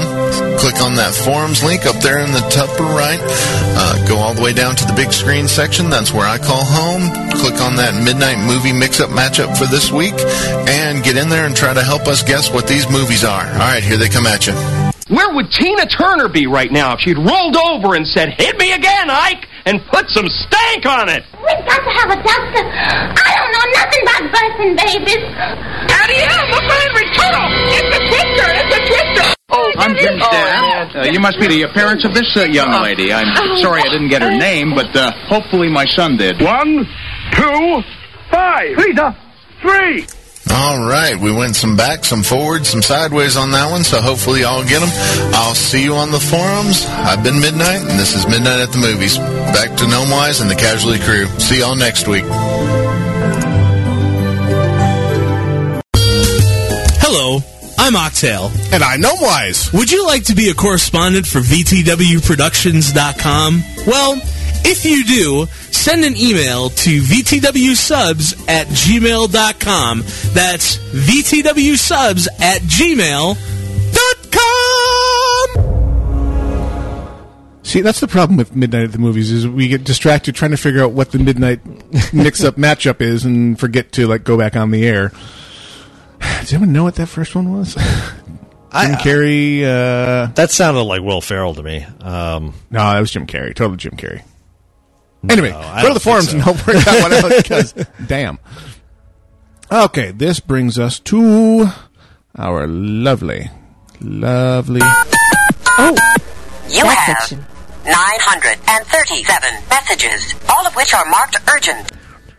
Yes, indeed. It is the email, shout-out, Black Void, Grey Void section of our show, where you, the listener base, get a chance to talk back. What? Real quick, the number for contacting Blizzard, because I don't have a phone in front of me, is 1-800-59-BLIZZARD. So I don't know what Blizzard turns into in terms of numbers, but... Barry VA, that one's for you to include in the show notes. 1-800-59-BLIZZARD. Blizzard. Yeah, they'll blow on you. Yes. I'm not touching that one. I know. I will be in the car. Liar, liar. Thank you. That was that's what I thought it was. Was it? Postama from the... See? Right. I don't know how you get Will Ferrell from that one. Sounded like it to me. It was definitely Jim Carrey. Okay. But anyway. And the other 4 were pretty easy. I have an email. Okay, bring it. It's actually just came in recently, and it's entitled, "I Have a Sickness." It says, cough, splutter, cough. Not that kind of sickness, more a malaise, actually. Anyway, about 3 months ago, I kind of stopped playing WoW. Life got really busy for a week or 2, and then suddenly I've not played it since. I've sat and done nothing all day today when I could have played WoW. Yes, I've logged on twice, once to sort out a guild member who got hacked, and another time to invite said guildie back into the guild once they got their authenticator. Yes, I'm an officer, which makes my absence worse. I've only sorted out my guildies problems because they're my other half. Oh, dear. Has this happened to you guys where you don't feel like playing for an extended time, and how do you get over it? This from Jalver. Alonsis EU. Well, you don't have to get over it. You might just be done playing. So don't feel badly about it. One day, you will stop playing WoW. Yeah, I mean, I would say if you don't feel like playing it right now, don't play it, because it won't get better by just trying to power through it. You'll start hating it. Yeah, you'll hate it at that point. I'd say stop. If you still want to keep in touch with the folks, then keep your account, log in just to say hey, and or once a week. If you've got or Ventrilo whatever. or TeamSpeak, yeah, just log in. If you have other methods, but if that's your only method of contacting people, just do that. Say hello. Log off and go on and do other things. Communicate with your guildies that I'm really not going to be playing for the next little bit, so please don't count on me to attend raids, don't count on me to help people level. Right. I'm just barely keeping my account active to be able to say hi to all of you because I don't want to lose contact, but just communicate with people so they know where you're coming from so you don't disappoint anyone. Yeah. That's all there is to it. Communication, as usual, is king. Right. But yeah, this is, as we've observed multiple times on recent shows, these are the doldrums. Oh, yeah. It is really hard to get a lot of excitement going about what's going on in that particular game because there's nothing new going on in that particular game. So that's not a bad thing. That just happens. No. Development cycle on these things is very long. If you want good content and a good redesign of the game, which is being promised with Cataclysm, then we got to sit through this period of time while the magic elves at Blizzard do what they need to do behind the scenes to make it all come true. Sure. And I mean, it's so funny. It's unique to MMOs that people have that expectation of like, oh my God, I don't feel like playing this game. It's like, what game other than this have you played for 5 straight years consistently week by week? None. I would be hazarding a guess that there's probably nothing out there that matches that involvement, unless it's just another MMO. So yeah, don't feel bad. I don't think if you stop playing Battlefield 2, nobody's going to miss you there. You're not betraying anyone. So let it go, Indiana. Let it go. Let it go. All right, got a thing here. A story about a baron. I have a story about desire, determination, and the hunger for a mount that all combined and led to an obsession, which led to the first frustration, then to hilarity. I'm talking, of course, about Baron Rivendare's Death Charger. Shivers. So, I was farming this mount just like the next guy after 245 Baron kills. Oh, it's true. Checked from the statistics tab on the achievement window. I decided to include my old in-game friend in the next couple of runs, since she had pestered me that she had nothing better to do and she wanted to help. But as stubborn as I am, I had refused, since I wouldn't feel comfortable wasting somebody's time just because of a personal obsession, and I normally want to go on my own pace without worrying about leaving the computer, and she would have to wait around. So, we do a run and go smoothly. Shock, horror, smooth run for my level 80 human rogue and her level 80 night elf resto druid. But surprise, surprise, no mount.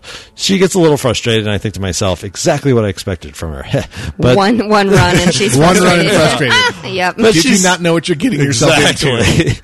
But she says something I really didn't expect. She promised to flash her boobies if blah, blah, if the mount would drop. Yeah, he used a different word, so Of I course. substituted boobies in front of her computer to the Baron during the next kill. So we reset and we go in again, and what do you know? There's the mount.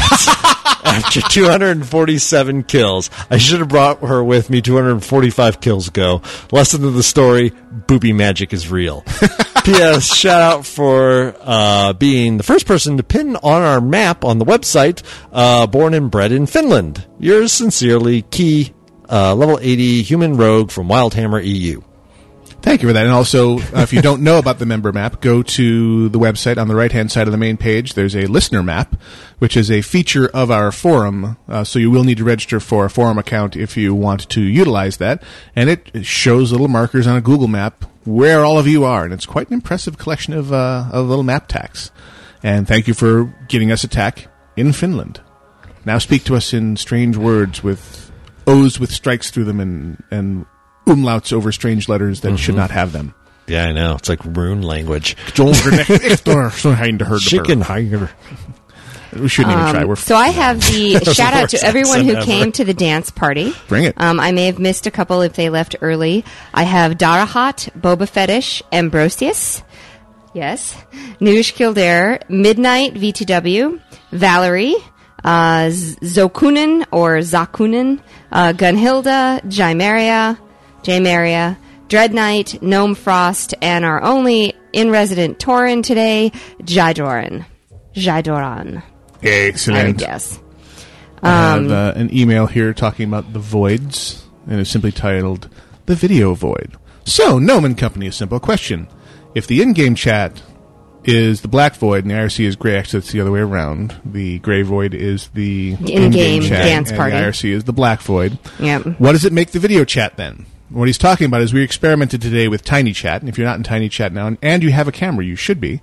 It's tinychat.com/Twitter/gnomewise with a capital G, GNOMEWISE, and we've got a bank of 7 people up there right now with their video cameras going, and it has its own built-in text and chat. 24 people active, some of whom are simply unwilling to show themselves on, or don't have a camera on the internet. And despite the fact that I tried to tell them, don't use this chat, use the IRC chat. They all use the built-in chat on the TinyChat, so fail. We'll have to work out, maybe build our own system for this and integrate IRC, because having people spread out across multiple chats dilutes the whole community thing. So from that respect, this video chat thing has been a failure. From seeing people doing wacky things behind Grail's head during the show, total success. Well, since it has like video and text, I think you'd have to call it like the Captain Planet chat. Captain Planet chat? Mm-hmm. Explain yourself. Because it's a multitude of methods of communicating, because people have been holding up stuff to their cameras, right. They're chatting in there, so it can't just have a single color to it. And the first thing that I thought of was multiple colors. No, it's Captain the Acatrine Void. Acatrine? Okay, Are we going to Rainbow Chat now? No. Rainbow Void? It's the Rainbow Void. Come on. Stand Fire it up. Come on, bring it on. Making me over to Sam Broadcaster. Find the right one. Way to go, a-hole. No, that's not it. So I have a shout-out in the meantime. Shout-out to Barry. And that was from... Let's see, who was that? From Dread Knight. So, the Rainbow Chat. Speaking as a gay man, I'm going to all of you. Yes, I thought about that application of rainbow, but you said it couldn't just be one color. And so if something is multiple colors, then I think of rainbow or inappropriately something else. Quiet, numbskulls, I'm broadcasting. Need I say more? Mm-hmm. I likely need to say more, because if I don't say more, then we have dead air. Well, I have another shout-out. Shout-out to Guild of the Zodiac from Darahat. They killed Putricide. That's from Darahas, please. Oh, bring it on. Congrats. I have a Black Void person who did not obey and did not send this via Barry VA. Shame, shame, shame. Sean Kester, shout out to my guild, Knights of the Round on Uldaman US. But what would a show be without that exact same shout-out every single week? Because we get that from Sean Kester every week. Knights of the Round on Uldaman US. Yep. It just wouldn't be the same without that shout-out. Okay. And I'm going to go assassinate my dog. Nice. I got a quick one here. I heard casual or real-life role-playing. I heard the casual crew mention that you do pen and paper role-playing, too. What games and classes does everyone play? It's from Bohemia. As we mentioned, last night, kind of taking a break from D&D, we did vampires. I got asked in the Grey Void. Or Black Void, I was playing a Malkavian, Daxa played a Tremere, and we had... No one's going to go kill the dog. A gangrel and a ghoul with us. That was our full party. A gangrel and a ghoul. Okay. Yeah, gangrel, so he's like a feral-ish vampire. My guy was crazy. Tremere is kind of the magic... focused one. So I remember playing that. Oh, okay. Yeah. So that's most recently those. I mean, we've played lots of different games, Shadowrun, Rifts, a lot of things in the Palladium universe, D&D, of course, a lot of the White Wolf stuff. So that's pretty much what the scope of what we've played. Nice. Got a friend that is very heavy into GURPS, but I've never really partook in that. Partaken? Nope. Partaken? Okay. Excellent. Okay, we have a email here from the Lord. The Lord? The Lord. God's emailing us? No, that's just the what's in his email field. He's actually from Rectus. Lord Rectus, I guess. Dear Casually Hardcore Crew, this is titled Book Opinion. I recently started a thread on the forums about it, but I just want to see if you had read this series or seen The Bastard Children that the movie is based on it. I'm referring to the saga of Riverworld. To Your Scattered Bodies Go, 1971. The Fabulous Riverboat, 1971. The Dark Design, 1977. The Magic Labyrinth, 1980. Gods of Riverworld, 1983. It was my opinion that Riverworld has the makings for the ultimate basis of an MMO, but my post does use more of a representation of the fail of Sci-Fi Channel and the lowering standards of sci-fi. They made a movie of it in 2003, and then again in 2010, and during both versions of their channel representation. What, if any, are your views on the series? Your listener, Rectus. I have not read the series. I have viewed the various fail whales that Sci-Fi Channel and Sci-Fi Channel have attempted to put forth. Why they would redo a pilot that they had done once. I guess they had all these cast members from Battlestar Galactica hanging around that they wanted to give something to do. So they said, yeah, let's get everybody together on the studio and we'll call it Riverworld. And my understanding from people who are fans of the original source material is the only loosest basis on the original material.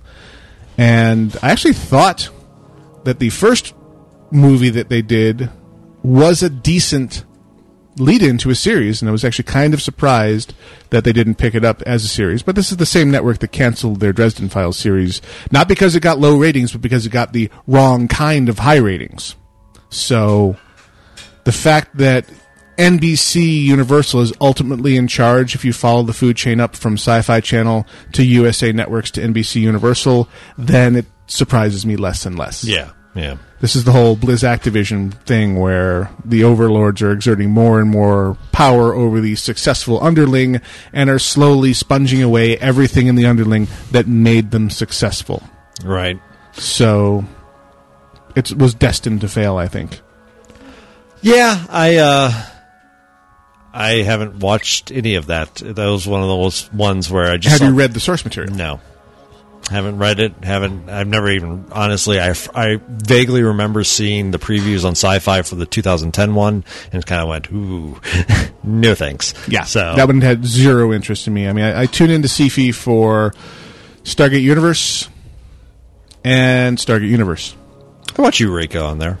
I've gotten out of sync with Eureka. I need to get back up to synchronization with it. It's not something I consistently do, but if it's on, I'll definitely pause and watch it. But yeah, no, there's not much else on Sci-Fi. The Universe I like despite myself. I really... Stargate Universe actually has turned out really good. I had such low expectations for that series because it really seemed like, I mean, they had milked it beyond belief with Atlantis. And had given such a lackluster conclusion to Atlantis, it wasn't even funny. Yeah. And very obviously a new set of people is in charge of Universe because it's a violently different show. With only, really, they only borrow a very few things from the original Stargate storyline. I mean, there's the Ancients as a race, the Stargates as a kind of instantaneous transportation, and the Lucian Alliance as a bad guy. It's kind of a minor bad guy from the old series turned into what's becoming the big bad in the new series. Other than that, everything else is kind of an original creation. That's cool. I have a shout-out in here. Bring it. It says, shout-out to... Oh, my goodness, it disappeared, of course. Damn it. Hate it when it does that. It hates you, too. Shout out to my family, Elemetra, my wife, Kaliandra, my daughter, because without them, this would only be a game. Now it's family night, family time, and that from Ambrosius. Ambrosius! Yes, exactly. So basically, I look at it and say, it's always good when you can spend time with your family doing something that builds community, builds your communication skills, and lets you, versus I'm going to sit in front of a TV and watch something together. Yeah. Yeah. So, yeah, I haven't seen a lot on Sci-Fi. Carpet Sharks, by the way, is also on Facebook now. Yes. If you go to the Casually Hardcore Facebook page, there is a link to the Carpet Sharks Facebook page. My feelings these days on Facebook are pretty mixed. I only have the barest framework of a Facebook profile and am continually unimpressed with what the management of Facebook chooses to do, which is why all the information in my Facebook profile is deliberately fake and wrong. And has no bearing. The only thing on there is my name is accurate, and everything else is deliberately wildly inaccurate because I not necessarily like the direction they're taking the service with their continual attempts to find a way to make money off of my personal information. And that makes me twitch. Also, there's kind of a really weird, just judging from my Twitter feed, which ironically I do enjoy doing, which is probably heading down the same path as them, but that's a whole other story. A real uptick in a lot of fake celebrity pages on Facebook. I was watching Neil Patrick Harris and Will Wheaton and Joss Whedon all having to put out posts saying the following celebrity does not participate in Facebook, and insert celebrity's name here. The 134 pages that have recently sprung up pretending to be this person and asking for, quote, donations to charities that are then linked from the page are fake and probably a scam. So there's some kind of automated system going in place where they are going and hacking the heck out of Facebook and pretending to be high-profile celebrities who are going online and pleading for very convincing-looking charities. Yep. And it's very likely that what you're going to find is these charities are completely fake and they're harvesting money from people who say, oh, Will Wheaton supports this charity, or Joss Whedon supports this charity, and I want to help people with Alzheimer's too, so I'll donate because Joss told me to.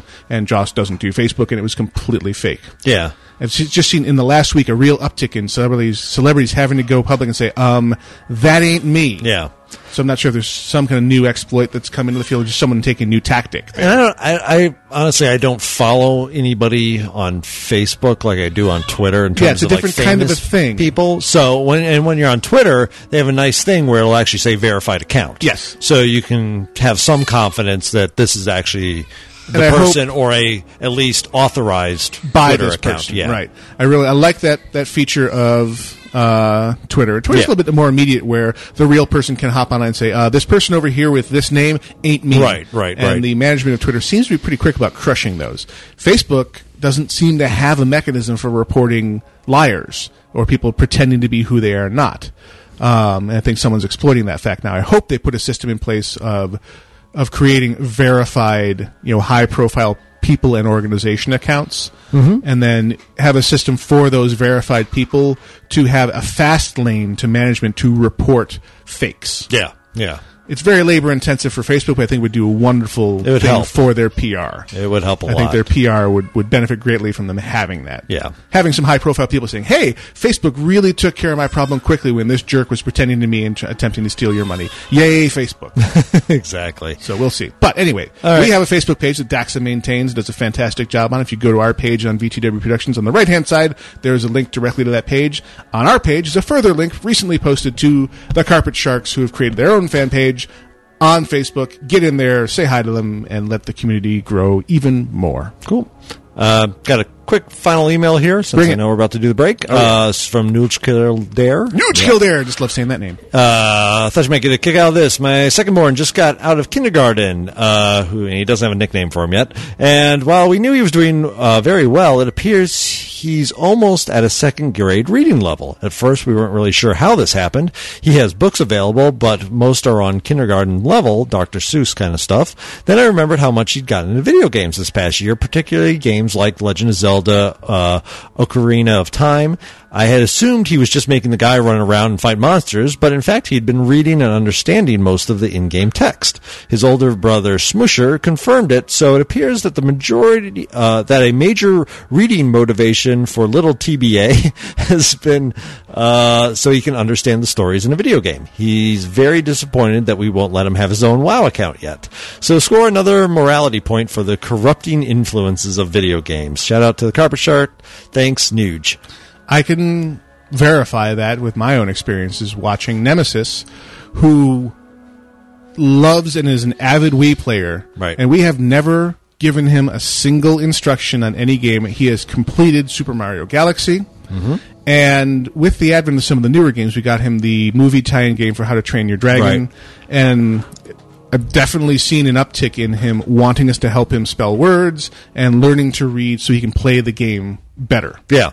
So definitely it can be a tool for increasing literacy, especially someone like Nemesis who is reading challenged, or we have a harder time, or until recently had a hard time getting him to sit down and read. Yeah. And working great. And that's even with Aridin, who's now going into 8th grade this next year. Holy crap. But feeling old there? A little bit. But his even helping him, he'll have something like when he was playing WoW, like, well, how do I make my Death Knight better? Here's some websites. Research it. Math. And, well, no, but figure it out. Then teach you how do you search the web? Skills. How do you research? How do you comprehend information and turn that information into something tangible for you to use? So it's worked well, and it's been video, how do I get past this level? Well, here's game facts. Sift through some facts and find what find the what answer you for yourself. Develop research skills. Now, interestingly enough, often that turns into using a cheat code, but nonetheless, he found the information on the web. As he's been playing through Prince of Persia, because the movie came out, he's been playing through the PS2 games on it, and he comes to me and goes, I only used one cheat code. It just let me refill my sand thing unlimited. Like, that let you avoid all death, right? Well, yeah. Like, but it was only one code. It's the only one I'm using. I'm like, well, what? What other codes didn't you use? I don't know. That's the only code I could find. I used the one cheat code. Okay. Nice. Hey, Grail, it's you. Yeah. Very cool. I'm Got on pants. video. That's right. All right. Need to give him a little chin fuzz, though, if you want to match the real Grail. I like that I'm in a purple shirt, though, supporting the Vikings. Got pants. But, yeah, that's good. Alrighty then. So, that brings us up against our final break, which is full of not one, but two episodes of Speaking as a Gay Man. That's what happens when we take a week off and let Octel and Hordak do their thing while we go off to Comic-Con and do other weird things. So, enjoy your double dose of Speaking as a Gay Man, and we will be back right after these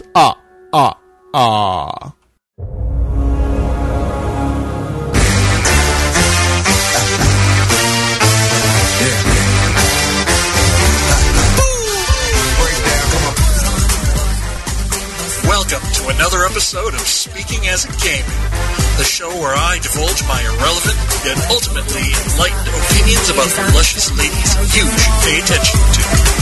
You can see more at Ursa Heel, that's URSIHEIL.blogspot.com.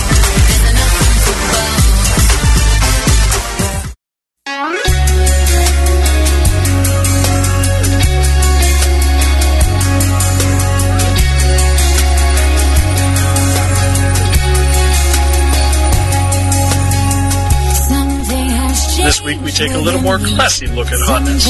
Idina Menzel is known not for one, but two iconic roles from theater and movies. She started her career as the scintillating temptress Maureen in Rent. Later she took up her second iconic role as the Wicked Witch of the West herself, Elphaba, from the hit show Wicked. To fully appreciate her angelic qualities, though, you must allow her to grace you with her amazing voice. When it comes to singing, her presence blows away the competition. You can catch Idina's latest cameo appearances on another hit show, Glee, which serves as a perfect fit for her. She is utterly fabulous. And I don't drop the F word casually. I'm the Bear Healer, and I believe that closes the matter to all debate. Now back to the host who's 100% natural female enhancement. Shaman, Adeska, and the rest of the crew at Casually Hardcore, only on Versus the World Productions.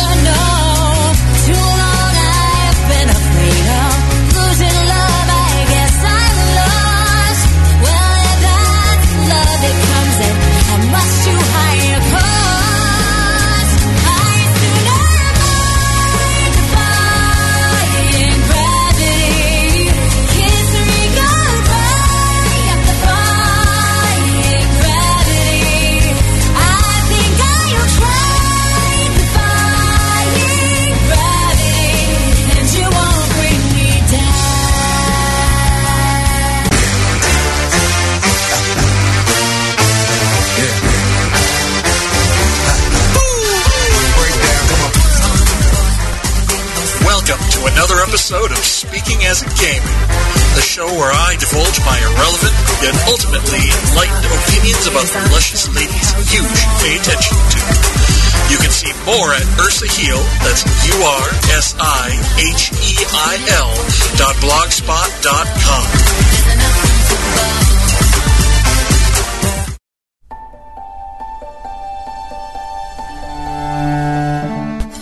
This week we return to the lovely ladies of Serenity, because frankly, there was simply too much geek hotness for one post on the Firefly crew. Gina Torres has appeared in a hodgepodge of science fiction and fantasy roles throughout her career, including Hercules' Legendary Journey, Xena the Warrior Princess, the latter two Matrix movies, the short-lived Cleopatra 2525, recent voice work as Superwoman in the DC animation Crisis on Two Earths, and of course, Zoe in the always epic Firefly series. Gina has a pretense to play strong female roles, proving that the lovely ladies can kick as much ass as the fair male gender. But she also proves that strength and tenderness can easily go hand in hand. As for Zoe, good news, geeks, she's single now. Too soon? Other than that, I'm the Bear Healer, and I believe that closes the matter to all debate. Now back to the host that will slay you all, Gwen, and the rest of the Casually Hardcore crew, only on Versus the World Productions.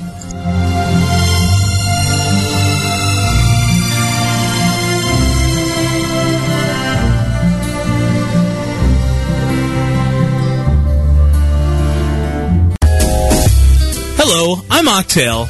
And I'm Gnomewise. Would you like to become a correspondent for VTWProductions.com? If you do, send an email to vtwsubs@gmail.com.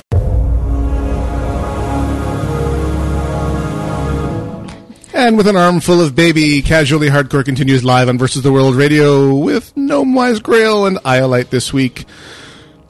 And for those of you watching on the video feed, you may have noticed me nomming on really, really healthy snacky foods.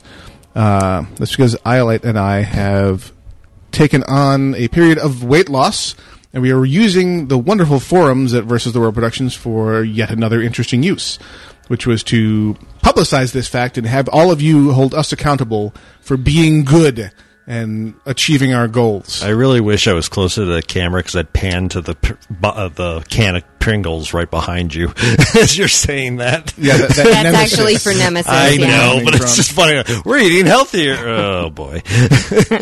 Well, yes, Nemesis is eating how Nemesis eats. We do our best for him. But, yeah, we are doing the same diet we did last time, which really worked. We know how it works now, and so we're there, and it's working again. It's just hard. And I have found some other sugar-free, incredibly low-calorie things that do not toss me out of the diet state. So. And take care of the sweet tooth. The need for, I'm a huge sweet tooth, so the diet's particularly hard for me. And I'm a snacker. Like, I emotionally eat. So having things that I can eat that aren't hideous for me is important. Yes. So, yes, shout out to the amazing wall of video awesomeness that is looming behind Grail's head, also known as our television with a computer hooked to it, which is what the camera, is hooked to for this test of the Tiny Chat interface. Yet another way of interacting with our listener base, and in this case, a viewer base. Mm-hmm. All you're viewing is my ugly mug, so ha ha ha! Ugly mug and probably a little bit of bottle at this point. Yeah, a little bit of baby ball sticking up, and a little, this action me rocking back and forth here. That's not my normal mode, so deal. Yes, he's trying give to him all motion sickness. He's trying to essentially do the mommy dance, but he doesn't have the hips for it. Oi. Sorry. See, you're very lucky I can't reach the drop-ins right now. Why? Because I would be dropping them on your head right now. Here, stand by. Yeah. Oh, poor baby. You're going to choke her. Are you smoking crack? Drink that bottle. Right. I would probably weigh a lot less if I was smoking crack. This is true. It is. You have less teeth, too. So, yes, I would. Less skin, less teeth, the whole 9 yards. So, couple of 3 or 4 weeks ago, we threw out there a movie Galaxy idea. far, far away. Yeah, before Comic-Cons happened and absenteeism happened and weird stuff happened. And our son, Nemesis, in the next room, dropped something really loud and heavy. He's trying to destroy the house. Boom! Whoa. That's our boy. Let me, I have to say that there is this point where you've got your kid and your house, and your kid is actively destroying your house daily, and you become your parent. Oh God, yes. And you look at your child and you say, "This is why we can't have anything nice." Yep. This is why we can't have nice things. I usually go, this is why you don't have a sibling. We can't say that anymore. I know. You didn't learn your lesson. That's okay. You can't fix stupid. But anyway. We did this time. Oh, Nemesis, stop it. Whatever it is, knock it off. As I shout into the microphone. Yeah, it's a wonderful thing. Hey, clipping, check that out. So weeks ago. And I want to give a shout out to Jay Duran for letting everybody get Make Love Not Warcraft by hugging his corpse before he released. Oh, that was very nice. Awesome. I didn't get to hug him because I don't know where his corpse is, but I'm sure he's released at this point. So we had thrown out a movie to recommend to people to watch as a nerdy type he was still in there. geek I got culture the achievement now. movie. And this one was called Dark City. Yes. Directed by Alex Proyas after he had done The Crow. Yeah, which I'm a big fan of the first movie of that. Yeah, well, I think The Crow helped him get this one made. This one was an original script of his creation. And was an interesting romp of bits of type of thing you would later see in The Matrix. Sure.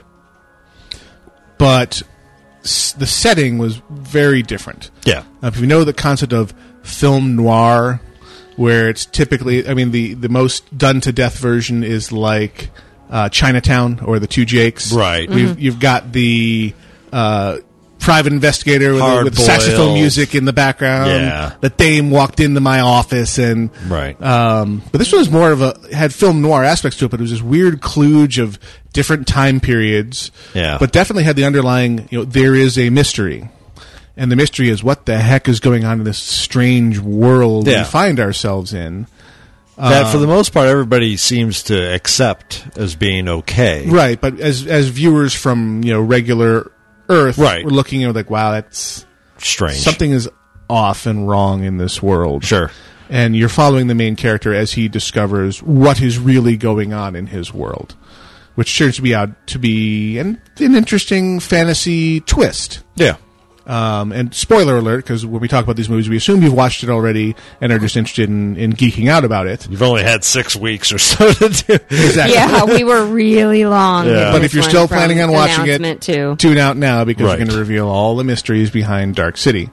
It is the city is basically a Discworld-like machine, spaceship, that is kept in a state of complete darkness because it is run by these creatures called the Strangers, right? Who have a terrible allergy to water and sunlight. Yeah, both of which are completely lethal to them in their native form. They have taken on humanoid bodies that are very kind of odd, nightmarish, all bald, pale skin, dressed in black trench coats and hats, kind of intimidating figures.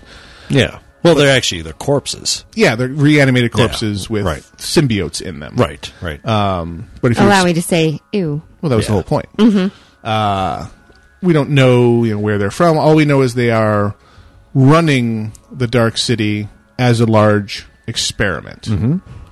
They're trying to determine what gives humanity their soul. Yeah. And their take is it must be something in their memories and experiences that makes them what they are. So they are running experiments where they implant new sets of memories into everyone at every turn of the night. So there's the Dark City, since the alien creature things can't handle daylight, is in a constant state of being in nighttime. Right. And they shut the city down once a day or once a nighttime period to retune it. And they change the environment, and they send in their human collaborator, played by Kiefer Sutherland. Mm-hmm. Right. And I was surprised I had forgotten he was in it. Yeah, he actually plays a really interesting role and plays it well. Yeah. This was kind of during the dark ages for Kiefer Sutherland at this point. His career was definitely not going so well, and he took a role that was very different from what he'd done before. And did it well. Yeah, and did it really well. It was a role that was definitely written for an older actor, and he came in as a younger guy and totally pulled it off. Yeah. And he literally injects serums of memories into people's foreheads. Right. And gives them new identities, and then they start the clock back up again, and the strangers observe how the humans behave in their new lives that they've just been given. And, of course, they have no memory of their previous existence. They think everything is totally normal. And use their research on their little lab rats to try and figure out this whole soul thing that humans seem to have. Yeah, what's going on? And the wrinkle comes in where our human collaborator, the doctor, played by Kiefer Sutherland, is always quietly trying to work against the strangers. Right. And he finds someone who is different or has become different over time than the other people, in that he awakens during one of the downtimes, and people aren't supposed to be able to do that. Right. And he has some kind of inherent resistance to the control of the strangers. And the doctor sees this as an opportunity, and he realizes that our main character, Mr. Murdoch, can tune.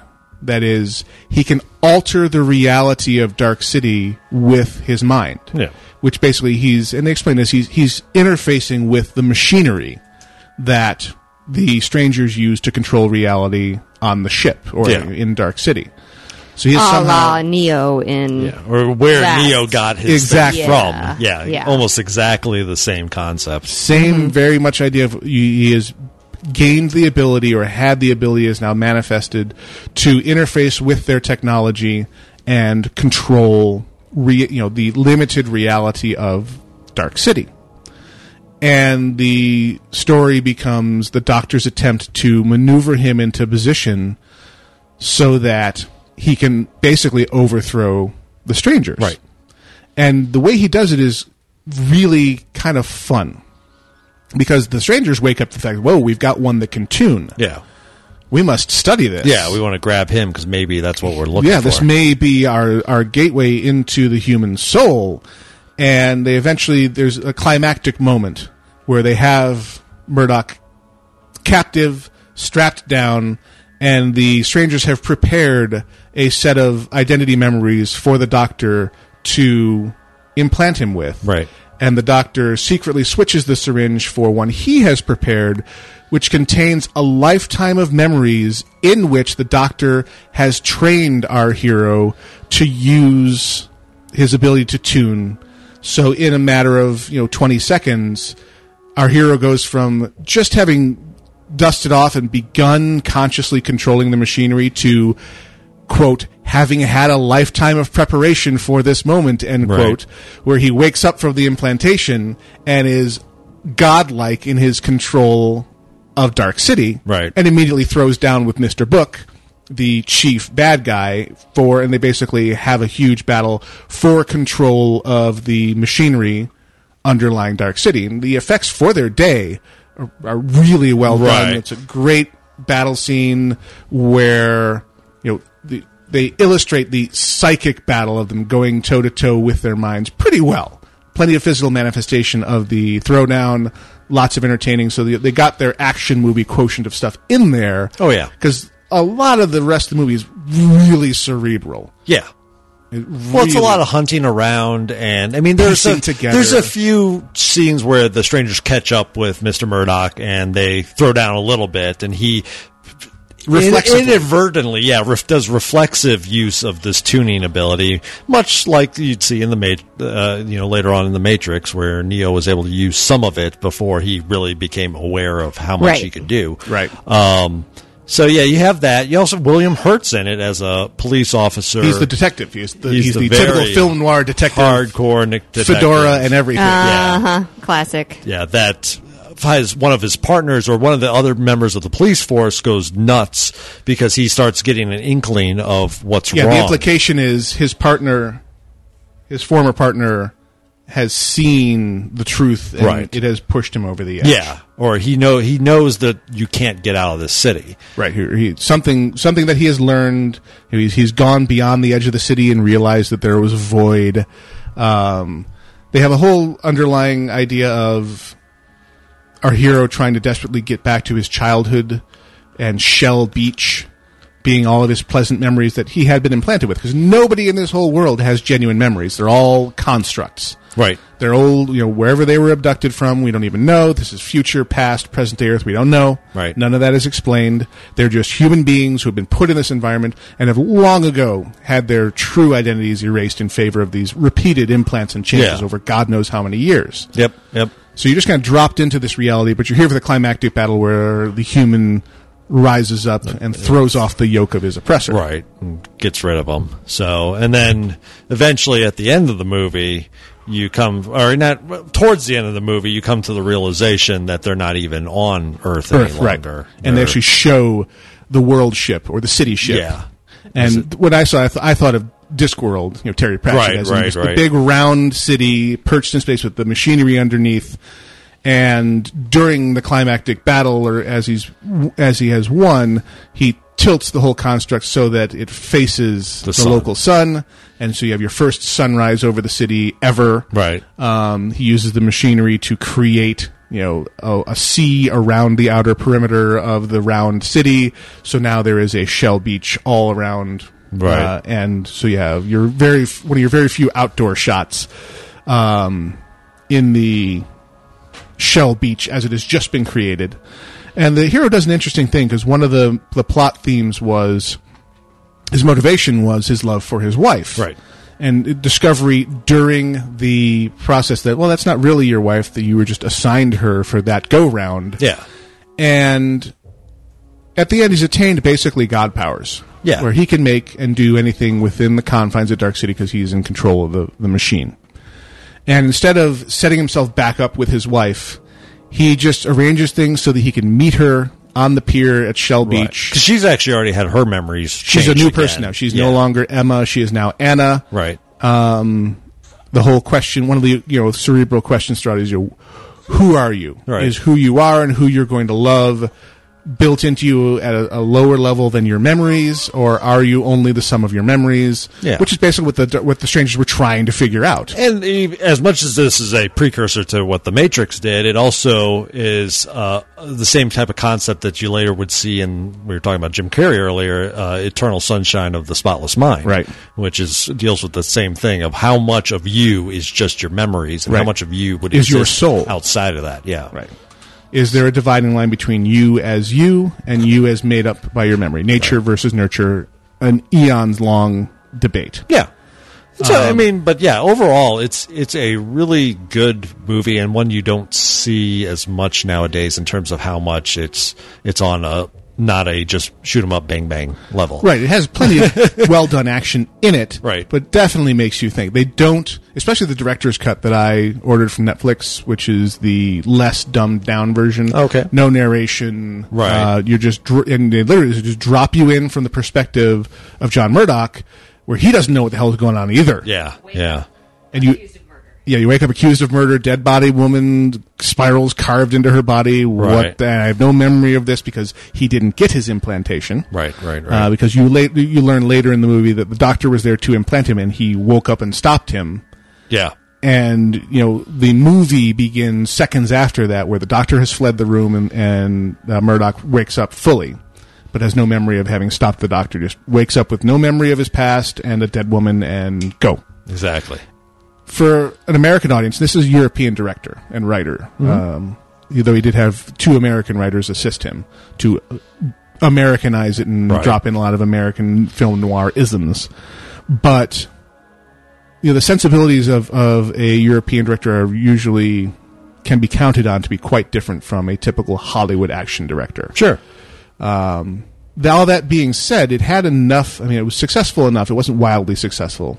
And was not as successful as his previous outing, The Crow, but it still is really worth a watch if you're into that kind of speculative fiction, what-if fantasy kind of film, and certainly pays dividends in good action scenes, and it has a Hollywood-ish ending. Sure. Where our hero meets the woman that he loves, has turned away the power to make her love him, and has merely set himself up with the chance to, where we've met. Let it happen. And let's see what happens. Yep. And then fade to black and roll credits. The director's cut they got had some really good commentaries in it as well. I'm a big fan of the DVD era and special features. You give me the worst movie in the world with a good commentary track, and I'm a happy camper.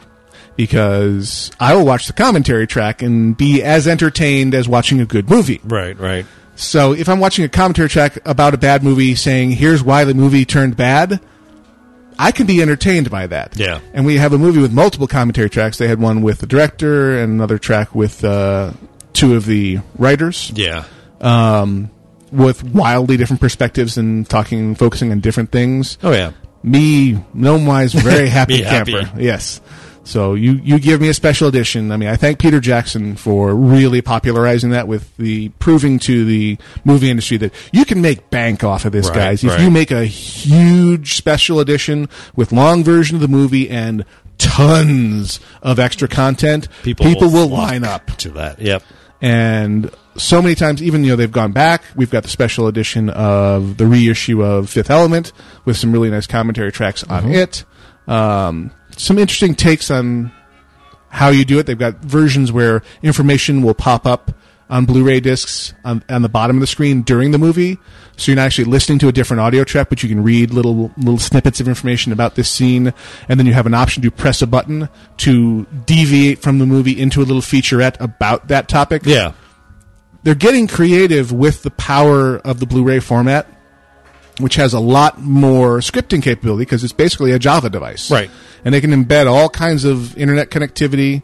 Had my first experience when I popped in Serenity, and it played a different batch of Coming Soon videos than it did when I played it a few months ago. Oh, wow. Because Blu-ray Live went out and got the new movies that are in the cinema and the new DVD releases that are about to come out, and it just kind of magically happened in the background. Nice. Like, okay, score. So if you're a movie geek, it's a really good time to be alive between the wealth of online content and built-in disc content in DVDs and Blu-ray in particular. Yeah. And streaming content. If you just want instant access to a movie, Netflix streaming is getting better and better and better. Yeah. And I think they're making a very wily decision where you can't get any of the bonus discs or any of the bonus materials through the streaming content. You can get the movie. And you can get the movie in reasonable quality with surround sound, digital soundtrack if your internet connection can handle it, HD if your internet connection can handle it. But if you want all that juicy extra stuff that I love so much, they're still going to get my money for the Blu-ray release because that's the only way I can get it. But to me, that's the best of both worlds. I can get my fix of a movie. I've really been using the Netflix streaming through the TiVo HD a lot when I'm sitting up with Arch Nemesis and need something to keep my brain online while she's either being fussy or being fed in the wee hours in the morning. So I just went in there last night and plumped it out with all kinds of extra TV series and movies that have recently become available, and I'm loving it. Bring me more. And that's beautiful for me because I just need part of one hand to just kind of aim the remote at the TiVo. Make it happen. And get something going without dislodging the baby. Right. So really going for that couch potato demographic helps me, where the minimal effort that I need to do to get something entertaining up on the screen for 20 minutes while the baby is getting fed, completely holy for me. Went off on kind of a rant there. There but you go. very positive. So the short story is, if you're into nerdy movies like or sci-fi speculative fiction, and you want to see a real true precursor and a different take on the whole Matrix idea, Dark City is a great movie to go check out. No doubt. Yep.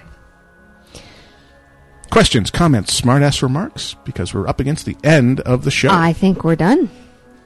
I for believe today. that is a wrap. So here is your ending spiel. Check out our website, www.vtwproductions.com. Click on the audible.com link on the left-hand side and get your free audiobook. This show is sponsored by those people, and you should patronize them if you can find a place to fit them into your life. I did, and I did not regret it, and that was before they were our sponsor. I love being able to give a real testimonial on the BS. It's a wonderful thing. Join our forum community if you're into that kind of thing. I'm working on getting us set up with a service that will really integrate into smartphones to give true mobile forum access and really make it look good. Watch for that on the forums in the near future here. Hop into the IRC chat during our live shows. You will be glad that you did. Check out all the other live shows and podcast direct shows we've got on the site. Check out the bloggers. We have a growing, active blogging community. Click on the blogs link on the top of the page. We have individual show hosts, and we have a section just called contributors, where we have several other people who are beginning their blogging or continuing their blogging careers on our site. If that interests you as something you may want to do, send us your information. Submissions at vtwproductions.com. Content break submissions can go there as well. Yep, and they all can also the content break ones should go to vtwsubs at gmail.com. Okay. Written submissions should go to submissions at vtwproductions.com. And I don't know how that got split. Why did we set those up? Team A was doing one, Team B was doing the other. Send it to either of them, and it will eventually get forwarded to the correct people. So, check us out on the web. We got lots of stuff going on at all times. We appreciate all the donations that we've already received and hope to receive to help us get our Sam broadcaster up to date and not lagging out and crashing under Windows 7. Yep. For those of you that did try or manage to get BlizzCon tickets, congratulations. Congrats to you. That was not happening for me. Yeah. And those of you that are going to Vegas, congratulations on that. We're looking forward to seeing you. So, yeah. Yeah, there was not a chance in hell I was getting BlizzCon tickets, as it turns out, anyways, so I guess Vegas was going to happen no matter what, because damn. Yeah. They went fast. I didn't try this year. Like I said, I knew it wasn't possible for me. But I tried just to be able to offer them to other people at the station who did want them. Didn't happen. No chance, huh? Wow. Nope. Way too far back in the queue. Oofda. Oofda, indeed. So if you got BlizzCon tickets, good on you, because ouch. All right, we'll be back next week. Same bat time, same bat channel. I have been Gnomewise. I've been Annihilate. I've been Grail. We don't know how to talk. Nope. See you later.